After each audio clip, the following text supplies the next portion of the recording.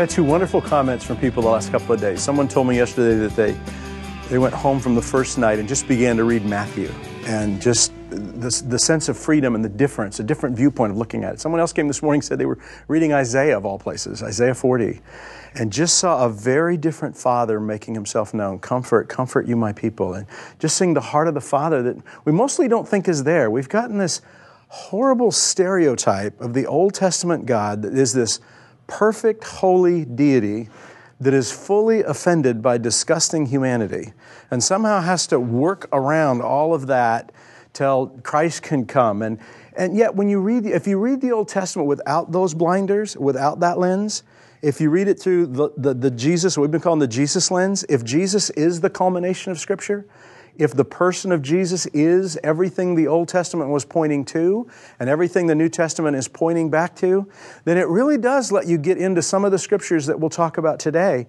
with a very, very different view. Today we're going to cover the Old Testament. We're going to start from Genesis and get all the way to Malachi, but we're going to find, just like I did with the New Testament, we're not being helped with the story by the way the books were arranged. Was arranged as a library. I'll tell you a little bit about the arrangement going on, but Malachi was not the last book written, though Genesis was probably the first. Malachi was not the last. And so we're going to help you with the story. But again, as we talk about the story, there's a bigger story than the chronological story. That's why I don't think the answer is, we should put these books in buy a chronological Bible and everything will be okay. Because there is a chronology that's important. But there's a bigger story going on that we'll talk about. That's why I called this one The Rescue. I've got a friend who calls the story of Noah specifically the greatest rescue never told. Because we don't read it like a rescue. We read like an angry God wiping out almost all of civilization. And we don't see it as a rescue at all. We see it as, oh my gosh, we crossed a line, God blew up, and now we've got to start all over again. And that's not the story. I actually think the Old Testament, we could say, is the greatest story never told. It's that unpacking of God finding His children lost, and then beginning from the very moment of our lostness, not to want to punish or curse, but to win us back out of where we got lost and into the light of His kingdom and the light of His glory. So that's the story we're going to look at. The best place to start with Old Testament history, I think, is in the New Testament. I told you that earlier in the study. The Old Testament has some great perspectives of the Old Covenant that we're going to look back on. The first, though, isn't in the Old Testament. It's actually in Psalm 78. Psalm 78 is a psalm of Asaph. It's not even one of David's. Asaph, we'll talk about him maybe a little bit. He was a worship leader in the temple or in the tabernacle. And he wrote some of the Psalms as well. This one is a long one. It's one of the longer Psalms. It's not Psalm 119. That's a killer. It's Psalm 78. It's a long one. The theme of the passage, if you read it, I think this is a great theme of the Old Testament. It is man's unfaithfulness in the face of God's faithfulness. It's man not staying true to God. God continuing to make Himself available and rescuing Israel when it gets stuck and when it gets lost. And I think that's a great place to start. So before you read the Old Testament, if you're going to head off to Genesis at some point, if you spent your 3 years in the Gospels and then your 27 years in the epistles, I'm obviously overstating things. But if you really get seasoned there so that you can go back and take on the Old Testament, you might want to start with Psalm 78. It gives you kind of a view of the Old Testament that isn't the one we have adopted in our post-New Testament age of looking back and going, wow, that was a creepy God at a creepy time.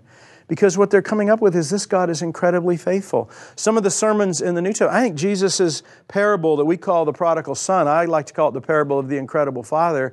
I think that's an Old Testament history parable that bridges it to the New. It is God in the garden giving us our inheritance. Here, you can have it all on your own if you want. And like that parable of the prodigal, we took that inheritance. And rather than glorifying God with it, we spend it on our own passions and desires. And when Jesus tells that story, I think He's well aware that He's telling a story that began in a garden when God gave us that inheritance. And some of us got lost in rebellion. And as we're going to see, even in the Old Testament and the New, some of us got lost like the older brother in our religious performance for this demanding and exacting and terrifying God. At least that's our perception of Him. So I think Jesus gives us a look at the whole story right there there in the parable of what many people call the prodigal. I call the incredible father because he's the only consistent person in that parable. There's two sons, not one. And we focus on just the prodigal. We're missing what Jesus is telling us about this father that is so loving that even when his son is in a far-off place, that father is still looking down the road every day, hoping today's the day that son comes home. And when that son comes home, I'm not going to let him grovel. I'm not going to let him be a slave in my house. He's going to come back as a son, and we're going to give him the robe and give him the ring and give him the sandals and light the barbecue and kill the fatted calf and invite my friends and have a party. Jesus is really bridging old and new right there. He's telling the story of redemption.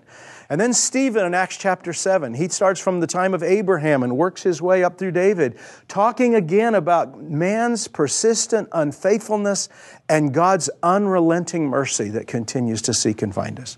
And then he says the most provocative words that actually that lead to his stoning, where he talks about God does not dwell in buildings made with hands. Well, that overturns such a significant thing from the Old Covenant. And what we're going to find is there are many, many things that the Old Covenant accepts as presuppositions that God wins us out of over that revelational flow, as we've talked about, that God keeps stirring us into a greater reality. And we're going to see that. Stephen nails one of those in Acts 7 and then has this incredible vision, and then they just can't handle it anymore, so they got to kill him. And so Stephen dies. It's Stephen's last sermon, by the way. And then Paul in Acts chapter 13, he's in Pisidian Antioch, and he's giving them his view of the Old Testament history leading up to the coming of the Messiah. These are great resources because when you read these sermons, these big summaries of the Old Testament, you're getting a very, very different view, a view I hope we get today as we talk through some of these realities ourselves. It's the Old Testament history. I want to just throw this back on the screen. This is a slide we looked at earlier. This is the Old Testament focus on love. If you remember, we did that thing about fear or love. Are we to love Him or fear Him? And we did talk about God containing the world with fear in the Old Covenant. We'll talk about some of that. But even in the Old Covenant, you have these great expressions of God being a lover, of His loving kindness being everlasting, of His mercies enduring forever.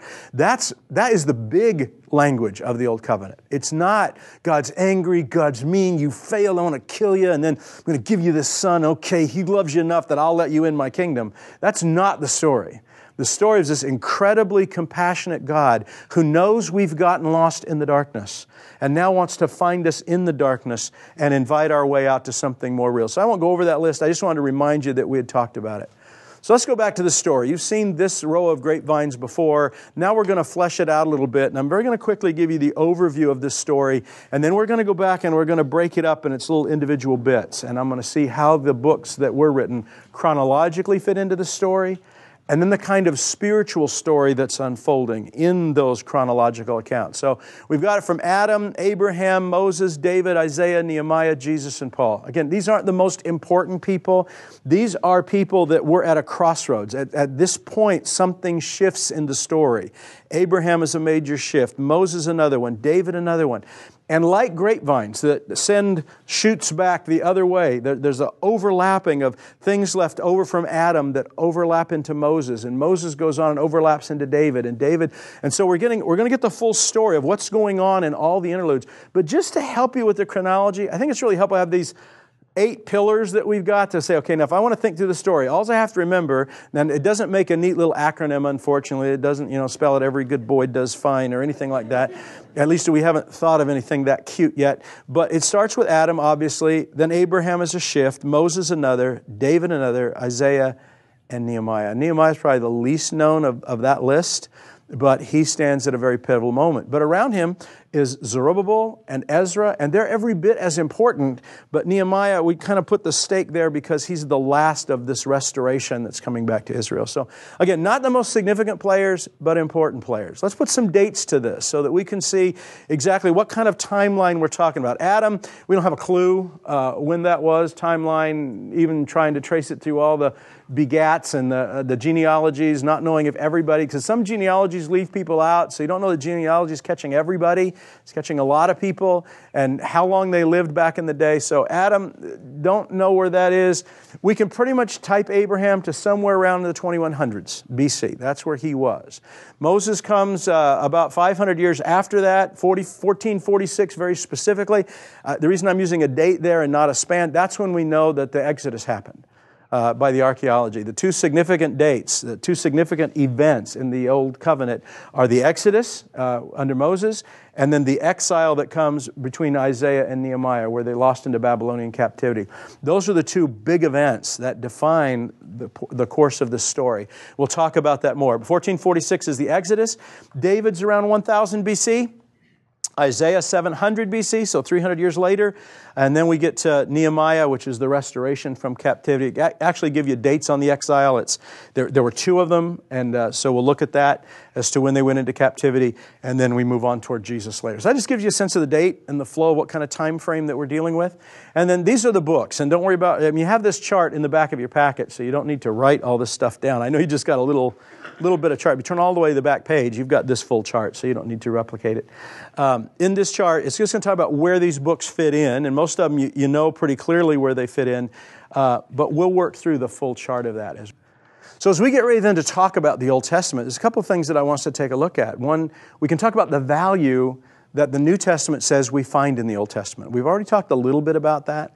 Luke 24, the road to Emmaus, and he talks about going back through the whole of the Old Covenant to show how Jesus was being revealed as the heart of the Father. That's one to hold on to. 1 Corinthians chapter 10 has a whole discussion about how Israel is always our example. And that's, I think, the discernment it takes to read through the Old Covenant. There's some things in which Israel is fully misinformed about God and are reacting about God in ways that we don't need to react. So they're even a bad example at times of things. But they're also a good example. There's a lot of stories and incidences of people sensing God's will and things God says and what it unpacks about God. It's incredibly wonderful. And then they become our example of, are we going to live after the flesh and do our own thing and end up as lost as they got lost? Are we going to learn to live inside this affection of the Father and therefore live differently and live free of our flesh and begin to embrace and know who He is? And that leads to a very, very different story.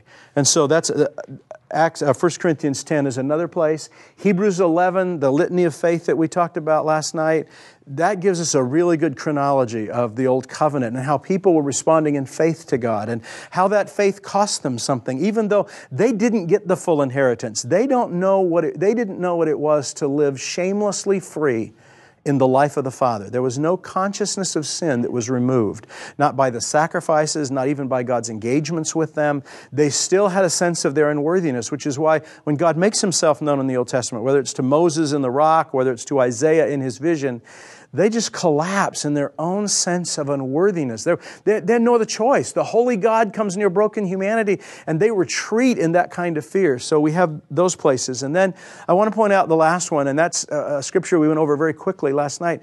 When Paul was talking to the Bereans after he'd been in Philippi, and he goes down to Berea, and he's talking about this gospel, it says of the Bereans, they were more noble-minded than most, because they went back to search the Scriptures to see if these things were so. What Scriptures did they search? Did they have the New Testament? Did they have the Gospels? Did they have Acts? Did they have Romans? They didn't have any of that. When the Bereans go back to search the Scriptures to see if the things that Paul was saying about the New Covenant was true, they were searching the Old Covenant Scriptures. And in those Old Covenant Scriptures, they found the same story. And so that gives us hope. There's a better story here than we've been sold. As I've said to you last time, most of what we've been taught about the Old Covenant is what we use to sustain a religion we call Christianity. Now, I hope you're okay with this. I don't think Jesus came to start a new religion. I don't think He said, you know what, Judaism isn't working, so I'm going to start Christianity. I think Jesus came, as Bruxy Cavey says in the book called The End of Religion, he said Jesus didn't come to start a new religion. Jesus came to undermine in the human spirit that which cries out for a religion. That a religion is just a false security blanket. It's a set of rules and rituals and guidelines and processes that help us feel like, okay, we're earning something with God. That's, to me, what religion is at its heart. And I'm using it in a negative sense. When James says this is pure and undefiled religion to serve the widows and orphans in their distress, he's using it in a very positive sense, and that's legitimate use too. But I'm talking about Jesus, I don't think, came to leave us with a religion called Christianity. I think we created that. And we create it mostly out of the Old Covenant. And it mostly needs fear to survive. So we view, because there isn't a lot of fear-based in the New Testament, though I notice we're all very aware of those very few scriptures in the New Testament that do go, maybe we should be scared of God because they've been used so much. Fear is the way we manipulate people for religious performance. It is the way we do that. God's love is so much greater and invites us into a greater reality. So let's take a look at the Old Testament in a moment. We're going to find out there are things said about God that we now know are not true. For instance, it says God awakened from sleep. Did He really? Do we have a God who sleeps?